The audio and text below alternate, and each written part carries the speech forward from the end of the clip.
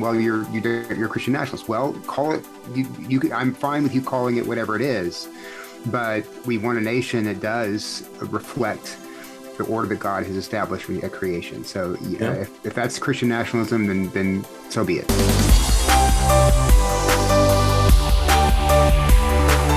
Welcome to the Stand Firm podcast. I'm Nick Lannon of Grace Anglican Church in Louisville, Kentucky, and I'm here with Matt Kennedy of the Anglican Church of the Good Shepherd in Binghamton, New York, and JD Koch of St. Luke's Anglican Church in Hilton Head, South Carolina. How are you guys today? Wonderful. Yeah, great, Nick. We're having an actual cold front here. I put socks on today. Yeah, it was a warm jacket weather this morning when we woke up. So it's like 30 degrees below zero for you, Matt? Yeah, I was shaking my head here. Yes, what does that mean? Like an 80? Is it dip to 80 down there? I think it was 48 degrees. I didn't go for a run this morning because I didn't bring any of my Arctic gear down. It's like baklavas and balaclava is what you mean. Baklava is a Greek dessert. That's exactly what I meant. Nothing says winter running in Hilton Head like a good breakfast of baklava. Is it really balaclava?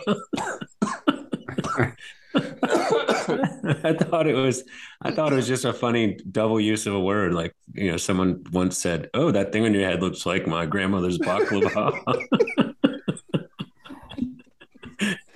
It's no sillier than toboggan. You heard people call it a toboggan? Yeah, that's true. Like, but those are at least related. You wear a toboggan whilst you toboggan. Oh man, toboggan gear, baklava. We got to get a sponsorship. I've legitimately changed my mind now on that. It's like when I realized that it was larynx and not larynx. Like people let me, my wife, my lovely, loving wife included, for years say larynx. Sounds like a Dr. Seuss character. Yeah, that's right. And then you let me say grievous. Remember? And then the remembrance of them is grievous unto us. Anything. You let me say that. And then you finally said, after years of perjuring my intelligence, I read it good. Anyway, thanks for nothing, Nick. Well, goodness, some jollity at the top of the pod this week. But on a more serious note, it's election season, you guys. I don't know if you've seen the signs popping up in your neighborhood. I'm getting texts from candidates. The chilling specter of Christian nationalism is on the ballot this year. Support the wrong candidates, and America will turn into a post-apocalyptic hellscape in which women are torn away from their families and imprisoned for having abortions, as one actual political ad has claimed. In fact, some would say that it's your Christian duty to support the candidates who don't support Christian nationalism. But isn't appealing to someone's Christianity to influence how they vote a kind of Christian nationalism? What is Christian nationalism anyway? Do Christians have an obligation to seek the political good of their country? And is that Christian nationalism, or is that something different? So what's a Christian to do at the ballot box? I mean, it's the question of Christian nationalism. That's a great question. Who knows what it is? It just depends on who's talking at the time, who's writing at the time, and on the people who think the Christian nationalism is a horrible thing. I would say, good 50% of them just mean political conservatives, like Christians who are political conservatives. And if you would like the church, if you would like the socially conservative, really, right. I think it's not really. If you think political. Abortion should be illegal, if you think there should be no gay marriage, if you think you would like a government that's basically like crime and punishment, with God's law, right, and rather than against it, then that's a Christian nationalist. And then the way it's described, of course, Christian nationalism is just one way of saying fascism. So it's one step away from the imposition of a totalitarian state, and we're getting into red robes and the white hoods out for the maidens, or what are they called? Handmaids, right? That's kind of what's being stoked up on the left, and even the evangelical left. But I mean, that's a good question about what exactly is Christian nationalism, and I think it's a great question. What does what responsibilities do Christians have who live in a democracy, or I guess a republic is like ours? Right. And I would say that the thing about a republic is that we in a republic are the rulers. We're the ones that God has appointed to rule. And so all the things that the ruler is obligated to do in Romans 13, kind of falls on each one of our shoulders. So we're obligated to exercise our vote in such a way the good things are rewarded and evil is punished. So as myself as a Christian citizen, exercising my authority as a co-ruler with however many more million co-citizens there are, I think I have no other choice but to exercise that vote in a way that's going to limit or put an end, abolish abortion, enforce the rule of law with regard to murder and those sorts of things, and also uphold the creation mandate, the creation institution of marriage. I mean, if that's what Christian nationalism is, I suppose I am one, but I'm not sure I understand it. Even when there's a group on the right who are saying Christian nationalism rah rah, which is fine. I just don't know what they're meaning. I've read some of what they're saying, and I kind of agree with it, but I mean, I've read the more sophisticated conversation I guess I've listened to comes from some Anglicans who go back to our heritage, the articles, and discuss how the reformers, and especially English reformers, were very keen on establishing England as a Christian nation and a Christian people. And so Anglicanism has a heritage of seeking that kind of transformation in a place. And so again, if that's what's meant by Christian nationalism, then okay, I guess I'm a Christian nationalist. But I'm still not sure exactly what people mean. I think there's different definitions out there. Well, and it's not just that there's a different definitions. I think that there's actually a trick being played with the language where we define Christian nationalism as a scary thing, and the phrase sounds scary, like you said, red robes and white hoods. But then when we ask people about their political views, we say things like, do you believe that the government should be organized along basically biblical principles? Like, well, yes. I mean, murder is wrong. So, but then Christian nationalism gets redefined to include that. It's like, wait, I wasn't going to vote for red robes and white hoods, but I am going to vote against the legalization of murder. And I was listening to an interview a while back by Neil Shenvi. I think he was being interviewed by Alisa Childers. And he made the distinction, which I found helpful, between something that is immoral and something that is illegal. That's right. That's a classic distinction. I mean, okay. Not everything that's sinful is illegal. Right. Like not everything illegal is sinful. We think that selfishness is immoral, but we wouldn't want to live in a government that outlawed selfishness and arrested the selfish.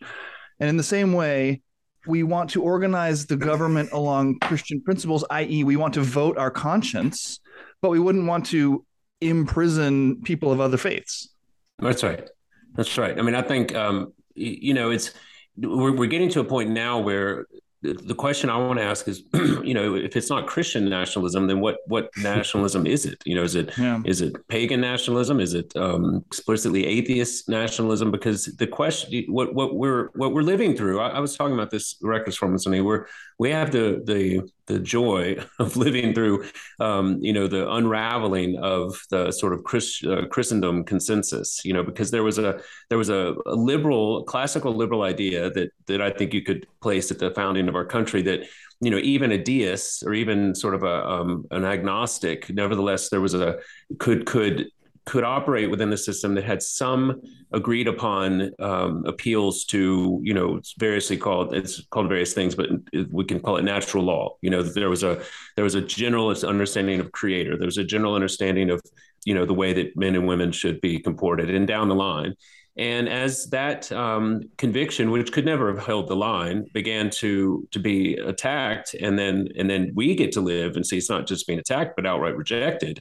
Well, then the question, this myth of neutrality, as they called it, where we thought that we could somehow establish these basic neutral principles of kind of ontology, for lack of a better word, epistemology. Like we would at least agree, you call it God, I'll call it karma, you'll call it the universe, whatever, but we'll agree on these fundamental principles. Well, that's been proven to that was a myth. That didn't actually happen. And so now what's happening is things that we would have taken for granted, like thou shalt not murder as a given, cross cultures or whatever.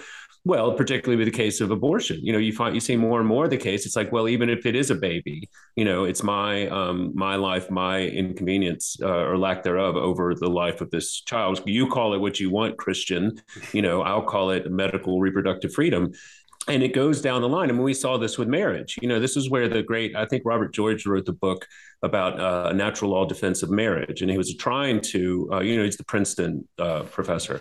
He and a guy named, I forget who he wrote it with. I'm sure they're listening, so I apologize. But at any rate, they wrote this long book about natural in the lead up to Obergefell or the aftermath of called Marriage, Natural Law Defense. And the attempt was to argue without explicitly referencing the Bible or any Christian arguments, why it was simply just the common good and a civilizational imperative that we continue to uphold something called marriage as uniquely between a man and a woman for all sorts of reasons. And I remember reading that book and I said, this makes a lot of sense. And what a great argument. And I'm sure this will find some traction. And then, all of a sudden we wake up 5 years later and we have, for whatever reason, a drag queen person as a crossing guard, as a librarian, as a, and you have not just a rejection of a natural law argument, but a flaunting and a mockery of it. So I don't, when I hear people lamenting or sort of decrying quote unquote Christian nationalism, particularly quote unquote Christians, I mean, I have very little time for it to say, well, obviously we can all have a straw man that we put up, and there's some egregious examples where we can, like y'all point out all the time on your podcast, Matt, you're the NAE people and some of the sort of kind of easily dismissible people. But for the most part, there are Christian people who are looking particularly at this upcoming election. And especially now after you heard Biden just said this morning that I am explicitly going to codify Roe if I have number one priority. And so you say, well, you call it what you want, but I would never vote for that ever. And if I did, I would live with shame and infamy and regret the rest of my life if I was participating in the codification of Roe versus Wade. So I think it's so obviously an attempt to shame and to cow people into silence and to sort of fear of saying what they actually believe, that it's just an obvious move. And I think we have to be bold and courageous to reject it. Now, I know we've pointed it out before, but the claim is made from both sides, right? That we had this billboard campaign in California several weeks ago proclaiming California as an abortion refuge state or whatever they called it. And they put Bible verses about loving your neighbor on the billboards. So the implicit claim, they put Jesus's words about the greatest commandment: love your neighbor as yourself. Right. So the implicit statement there is, if you are a Christian, you vote for this out of your Christian principles. That's Christian nationalism, I'm reliably told. So we either vote for Biden because we're a Christian, or his ilk, as they say, or against it. Either way, we're participating in trying to nationalize what we believe. Right. There's no way around that. Megan Basham pointed this out too, and she tweeted about how the phrase "love your neighbor" has been utilized by the left to as a slogan for just about every public policy position they take. So that and leftist evangelicals have taken up on it. The woke evangelicals have taken them up on that. So that if you don't approve leftist immigration policies or leftist redistribution policies or leftist whatever policies, then you're not loving your neighbor. That's right. That's exactly the move. But we can't, because we don't want to engage in Christian nationalism. Right. Well, I was saying, it just goes back. It gets to the heart of this ridiculous fallacy that you hear repeated so often, that somehow we're not supposed to quote unquote legislate morality. You've heard this, like, oh, I'm not trying to legislate. It's like, well, then what are you doing? Because if you don't have a law that isn't based in some idea of good and bad, then it shouldn't be a law, right or wrong. Like when I legislate, for instance, even things that seem helpful, like seatbelt laws, those aren't just to help the person in the car. That's to keep healthcare costs down, or, hospital beds not full, like all all down the line. So when I say, you have to do something with the force of law, I'm de facto legislating morality. I mean, that's what I'm doing. Now, it may be a morality that you disagree with, that I disagree with, that chafes at me, that all these things. But that when we get to these fundamental questions that are, to use Al Mohler's word, the worldview questions, that's what has to be also pushed back on, that there's this sort of theological, moral, sort of neutral public square. And, Richard Newhouse is famous for in First Things, for beginning to push back, at least in my life. That was the first time I started realizing and thinking about this more deeply way back in college, was this idea that if you begin to cede the ground from the public square as a Christian with your Christian convictions, well, then you're just allowing someone else with their convictions about the world and their understanding of God or lack thereof to legislate their morality over you. And we see this so clearly, that people who have decidedly non-Christian values and as it were, morals, more than happy to be okay with me as long as I'm letting them legislate in whatever direction they want to go. But there's a moment that the Christian pushes back in the exact same way, just at a different, the exact same means, but in a different direction, namely from my convictions against theirs. Well, then I'm labeled a Christian nationalist and subjected to scorn and derision from all of the blue checks and the other, Christian intelligentsia that wishes they could get invited more to the New York Times and to the Federalist than they can, or whatever it is, to the Atlantic than they already are. This might seem unrelated, but I think it relates back to what you were saying toward the beginning of the podcast, JD. About the baklava? Not that. Not that. No, but in Carl Trueman's Rise and Triumph of the Modern Self, he talks about how our society, even people who are not scientists, don't understand the science, quote unquote, largely accept intuitively the theory of Darwinism and about human origins. And so because that's the case, what's happened is, whereas before that in the West, you could make an argument for life, even on religious grounds, and have a hearing. But what Darwinism has done is persuade the average person that life, existence, everything else can be explained without the need to appeal to a divine maker, a divine creator. So what that's done is it's necessarily relegated all Christian arguments over off into this other category right. of, that's just your religion. That's just, you can't legislate your religion. Whereas we're believing, that's right, societies believe this kind of neutral Darwinistic fact, the science, and that's unreligious, has no worldview implications at all. It's just the way things are. That's right. If you want to believe something about that, like insert your God somewhere, and that's fine, but don't try to push him onto us.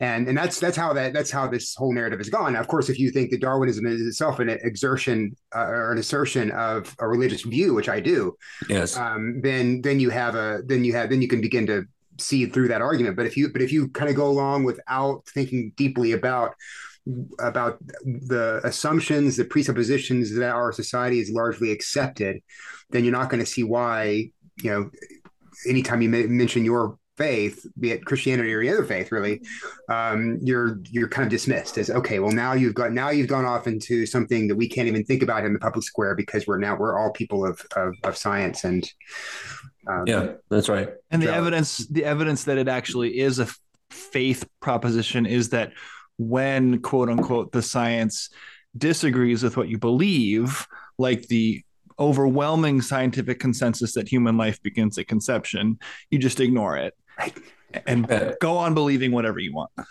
Yeah, or we could talk about the holes in evolutionary theory for the rest of our lives, but you're exactly right, Matt. I mean, when the supernatural claims were relegated to the sort of mythological status, and we can thank the the German High Critical School for that, among other things. We can then all that was left was the supposedly neutral scientific world. But C.S. Lewis skewered this. I think it was in his essay on learning during wartime. I forget which one, but at any rate, where he says, the real battle is not between faith and reason, because a reasonable person can say, well, things don't seem to miraculously get more complex and more, over time, no matter how much time you have. Something that is so beautiful and complicated would argue for a creator, and on down the line, right? So there's a reasonable person can have a sense of faith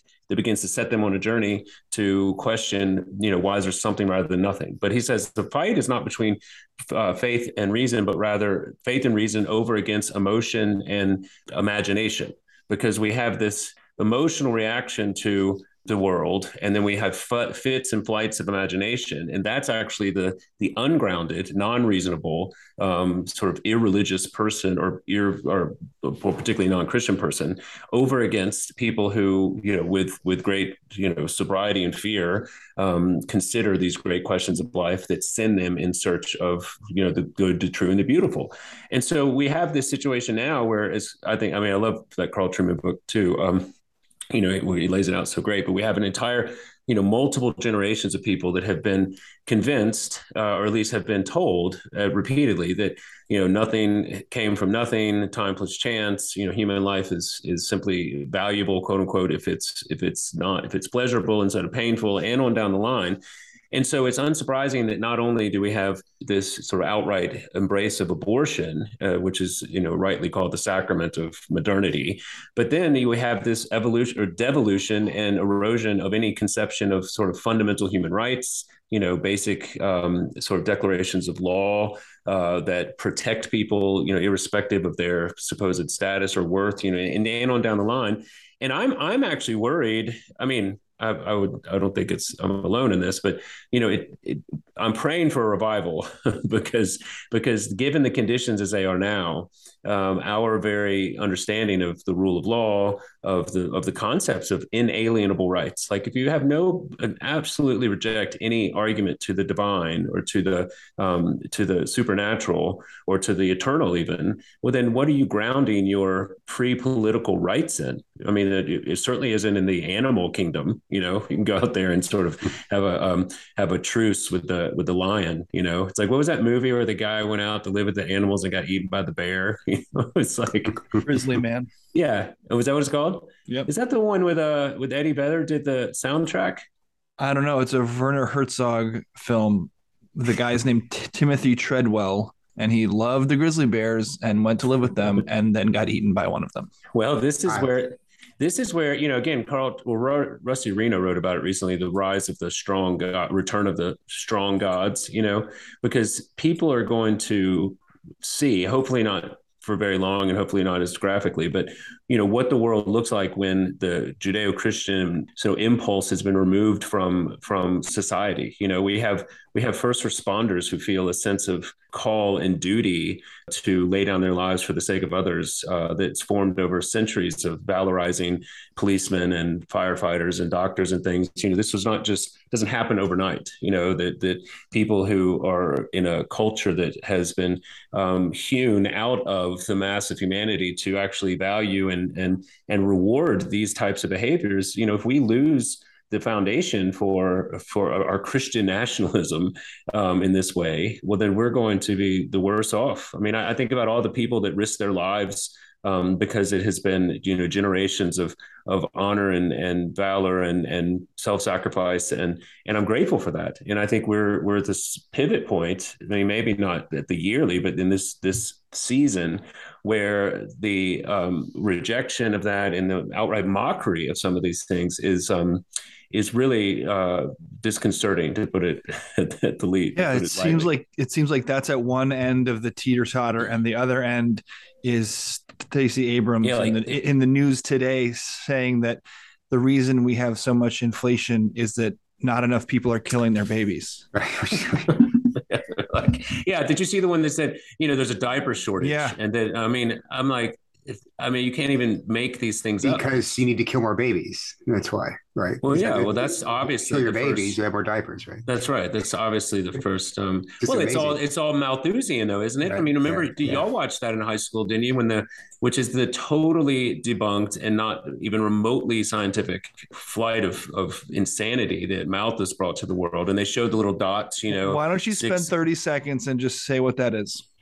Well, I forget his first name. Was it Jacob Malthus? He was a priest, Anglican priest. Correct me if I'm wrong, Matt, but I think in the late 19th century, just before the Industrial Revolution, right? He had this projection that the increase in birth rate was going to overwhelm the world's capacity for food production, and so we needed to institute dramatic population control measures, which actually seeded, SEEDED, the eugenics movement, which, I mean, I have the Margaret Sanger books, that were written in the turn of the century, where she was making this explicitly. She was writing, there's like an underground pamphlet to help women at the time get abortions through like drinking, nasty stuff or whatever. But at any rate, taking nothing into account as for the technological advances, the incredible breadth and size of the earth. I mean, there are enormous, unfathomably large swaths of land that are just either lying dormant or not nearly being farmed or produced to the extent that they could. And we can produce, I mean, it's rightly said that there are famines in the world. That the fact that there are people dying of hunger in our world is simply a political problem. It has absolutely nothing to do with the capacity for us to create food or even to distribute it. As it turns out, more people has resulted in more food, increased production. That's exactly right. And yet we live under this, it's itching ears. What Paul is telling Timothy in these last days that we just read. I don't know if y'all's lectionary or Matt only does. You just do like one verse a week from Leviticus. Half a verse. What are you talking about?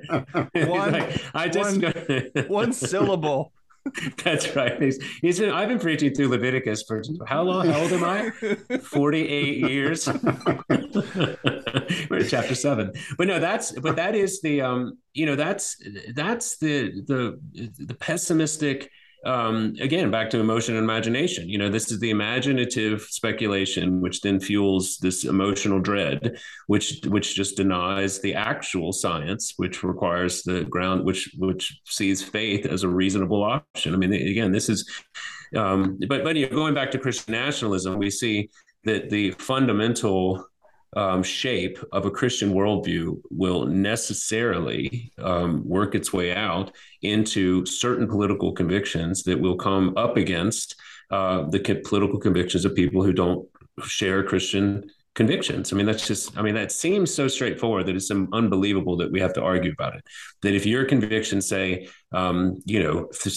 just broad brush 10 commandments, stealing is wrong, adultery should be, maybe not criminalized, although up until yesterday, many states did have laws against adultery, did have, like, it was, that was probably a fairly good motivator and on down the line.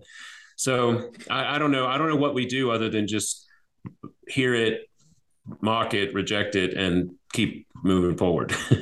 I mean, when we're it does seem that in a society like ours, where there's no longer an agreed upon Judeo-Christian bedrock, right? Not that everyone was a Jew or a Christian, but in the past, but there was a bedrock of agreed upon morality. It does seem that our system is, well, it's unworkable. I mean, if you have this level of disagreement about basic right and wrong, the whole idea of a democracy or a republic seems to be unworkable at that point, because you always have one, you're going to have one side on top of the other, and the others. And if you have a population split down the middle, it's just a recipe for chaos and maybe even disintegration.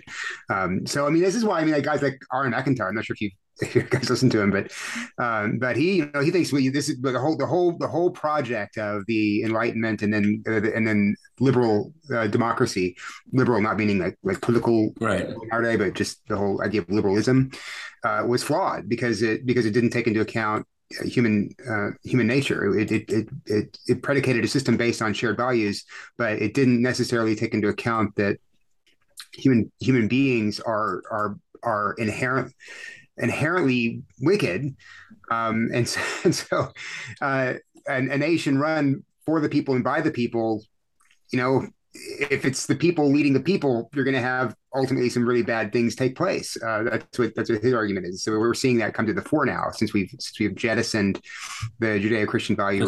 We're now having chaos and disintegration. I'm not sure how much I agree with that, but that's I can, it resonates.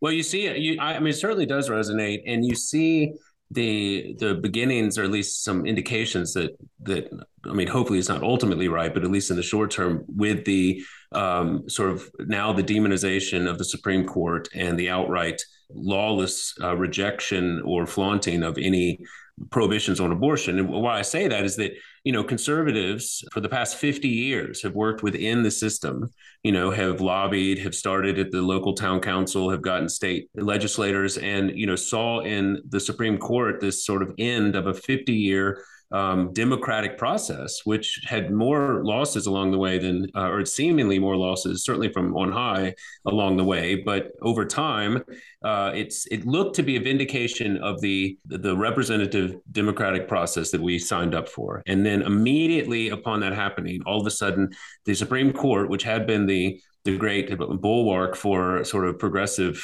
change in the country, or not bulwark, the great implement or tool, was almost overnight invalidated. I mean, Supreme Court justices who once were revered, for that position, de facto now were mocked and jeered and dismissed out of hand. And that was as concerning as anything, because, we 50 years ago, the culture was such that the conservatives, as horrified as they were by this Roe versus Wade decision, didn't, storm the Capitol, didn't begin to petition and picket judges' houses, now I'm sure there was exceptions, but in general, worked within the system. And we thought we just saw the system work. And yet it may have just simply revealed that the system was only going to be tolerated as long as it was going one direction.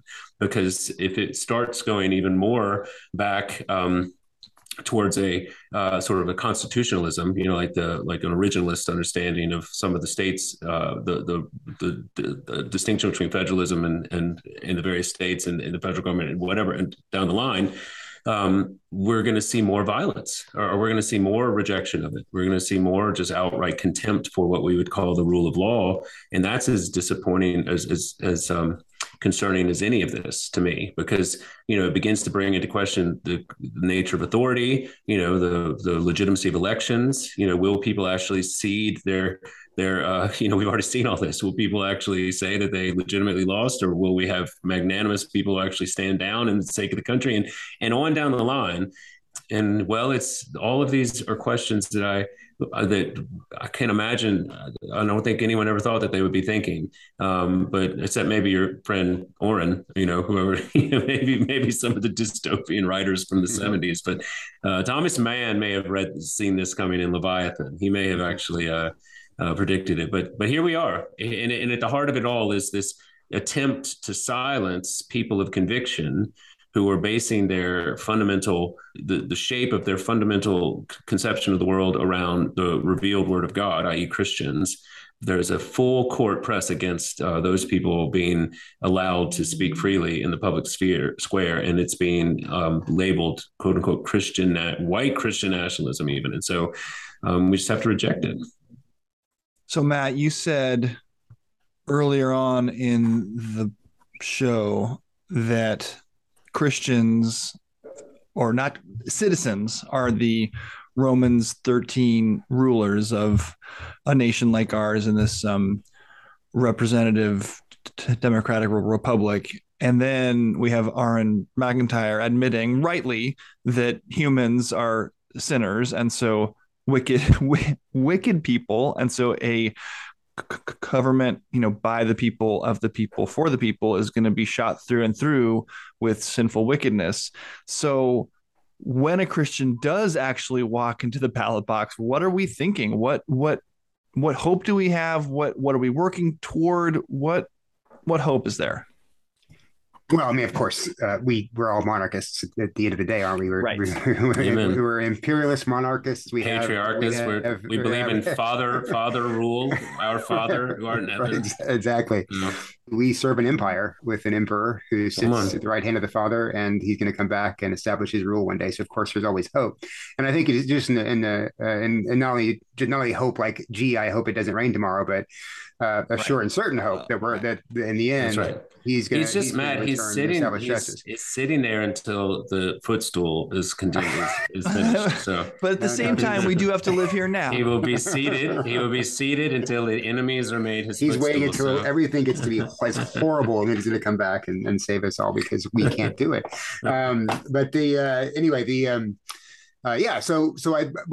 we do have whether the system is fatally flawed, whether it's going to all crash and burn tomorrow, whether there's 2,000 years more to wait until Jesus comes and establishes his kingdom, or whether that's going to happen this afternoon, that we have to work with what we have in front of us. And what we have in front of us is a system in which we are given the vote. And so even if you think the whole system's flawed, I think unless voting for either candidate would be a moral evil, which I can perceive being the case in some places and sometimes. Then we go into the ballot box and we vote for that person we think most likely to represent the creation order or to enact the order that God established when he created us, and to vote and work consistently with laws of nature. And I think is getting increasingly more difficult because even the conservative side of our political spectrum is beginning to crack in some ways, but it's not impossible. So we go in, we do the best we can to be good rulers, and we trust that Jesus in his good time will come and rescue us because I think the church will be increasingly embattled, and that the kingdoms of the earth are going to rise up and try to destroy the kingdom of Christ. But at the end, Jesus is going to come back and save us. So sorry, so you could see we can talk eschatology at some point. We should have a show on why Jamie's wrong about. But you could. I'm going to bring someone in with me. You could then see a Christian of good conviction running for a school board and trying to influence the schools, or running for local office and trying to influence their community, not sort of throwing up our hands and saying, well, everything's sinful, so there's no hope here, and we have to wait until the Lord returns. We can, even if it's called Christian nationalism, we can try to influence the nation and the smaller structures in which we live. And this is happening. But this is happening all over the world. It's just not happening in the West. I mean, this is what we have to appreciate, is that there are missionaries on the missionary bishops even in all corners of the world in non-Western countries that are expecting the pagans to drop their idols and for their lives to be transformed. And then by extension, their towns, families, cities, and nations to become better, to become, places that have no conception of or no fear of God. And therefore, the rulers just rule like tyrants, like the Old Testament. They're going to take your wives and take your sons and take your money. That's what the kings are going to do. Guys, you sure you want this? And yes, we do. And so it's happening everywhere except for the West. And so what could be, sadly, for some of us who are Christians here, the remnant, could certainly be watching the decline of the West. And the Lord has not, over history, I mean, nations have fallen, risen and fallen. Peoples who once existed don't. And so, the American experiment is just that. And we are the longest running democracy in the history, recorded human history, at least. And we might see the end of that. Our grandchildren might, but that doesn't mean that the kingdom of God will not still be advancing. It just means that it will have to be repopulated by people who find the new world. I mean, it's like, Canticle for Leibowitz type stuff, if you read that book. But, and so I don't know what I'm going to do if I lived in a country that had no opposition to the codification of Roe versus Wade. If there was every governor was celebrating this, if up and down the line there was a a sort of a moral move to embrace this, I would consider leaving. I mean, I would immigrate. I'd be like, well, that's not no longer. I mean, and so, if we go that direction, well, then we will reap its reward. There will be, one generation left because everyone else will have been killed, and then it'll be repopulated by people moving in from either north or south or east or west, and who cares in that respect? But we're here. And we still have hope, and we have not yet had the walls fully destroyed. And there are people of good faith that are pushing back, and there still are people of Christian goodwill that are prayerful and fasting and imploring the Lord to send revival, to stop this seemingly inexorable slide towards the slouching towards Gomorrah. What's that book by Susan Sontag, I think. At any rate, it's the seeming inexorable march towards godless hedonism and sort of neo-paganism. And we're going to do what we can, responsibly, to push back against that in every forum we can, politically, socially, relationally, ecclesiologically, like all up and down the row. And we'll make some mistakes. We'll overstate things. We'll be, not as gentle and humble at times as we should, but by God's grace, we will be beholden to his word and acting reverently in fear of him primarily, which will ultimately is ultimately the final call for the Christian this side of heaven. Which brings us back full circle, because I think what you're trying to say, and I agree with you completely, is we may be fighting a losing battle. This might be the waging the long defeat, I guess, and that may be what was happening. But we still have to fight it. It's still in front of us, and that's why we shouldn't. That's why we shouldn't listen to voices who are trying to say things like, "Well, if you try to enact your understanding of life into our laws, you're just grabbing for power," right? That's right. That's right. You should not. The Christians should not be seeking political power. Say those Christians on the left who are seeking political power. So, so don't listen to that kind of narrative, and don't listen to the all you people who want less than 10 minutes return time for your police when you call 911. You're just white nationalists or something. You're like, what are you talking about? I mean, any attempt to establish a nation of law and order and justice for all is going to necessarily mean the judicial use of power. So the Christian can't go around saying we don't want power. Yes, we do want power, but we want to use it for the good, not for the evil. That's right. Secondly, that's where the Christian nationalism narrative comes in. Well, you're a Christian nationalist. Well, call it. I'm fine with you calling it whatever it is, but we want a nation that does reflect the order that God has established at creation. So if that's Christian nationalism, then so be it. Yeah. I actually was at the town council yesterday in Hilton Head, and I got to do the invocation. And we have a prayer, in our good old prayer book that is for towns and countries and nations. And so I just, went there and, I was in bring us all to fruition in that final kingdom, in the name of our Lord and Savior, Jesus Christ. Amen. And I didn't get one of those bolo, net things shot at me or whatever. It's like in Jurassic Park. That's right. Because I was like, basically a velociraptor unleashed. But, this is where I hope if anyone listening to us I hope is going to be in agreement at this point, unless they're sort of hate listening, but in terms of, the encouragement is that I would say that the impetus lies in the fact that to the extent that we do have rulers who fear God and seek his wisdom, then it's going to be what the theologians will call general equity and common grace for everyone. Like we actually do have tolerance for other religious groups. Like we don't have, the death penalty for, random acts of violence and, like tyrants do in third world countries. Like we like the Christian understanding of the rule of law is actually for the good of God and neighbor. I mean, that's what we believe. And so, that it's been abused at times is, of course, it's going to happen. And it has happened in Christian and non-Christian. But we pray that for the magistrates, given the weighty responsibility of adjudicating this side of heaven in the place of God, are getting their guidance and their wisdom from something other than themselves, and certainly something other than Rousseau or Darwin or one of these other philosophers. And that's why I'll continue to unabashedly vote for Christian candidates, and particularly ones who have exhibited a long track record of humility humility and fear and reverence for God. All right. Well, that's going to be all the time we have this week. Thank you for listening to Stand Firm. If you want to keep the conversation going with us, be in touch. You can rate and review the podcast on iTunes or send us an email at mailbag@standfirminfaith.com, or you can join the Anglicans for the Gospel Facebook group.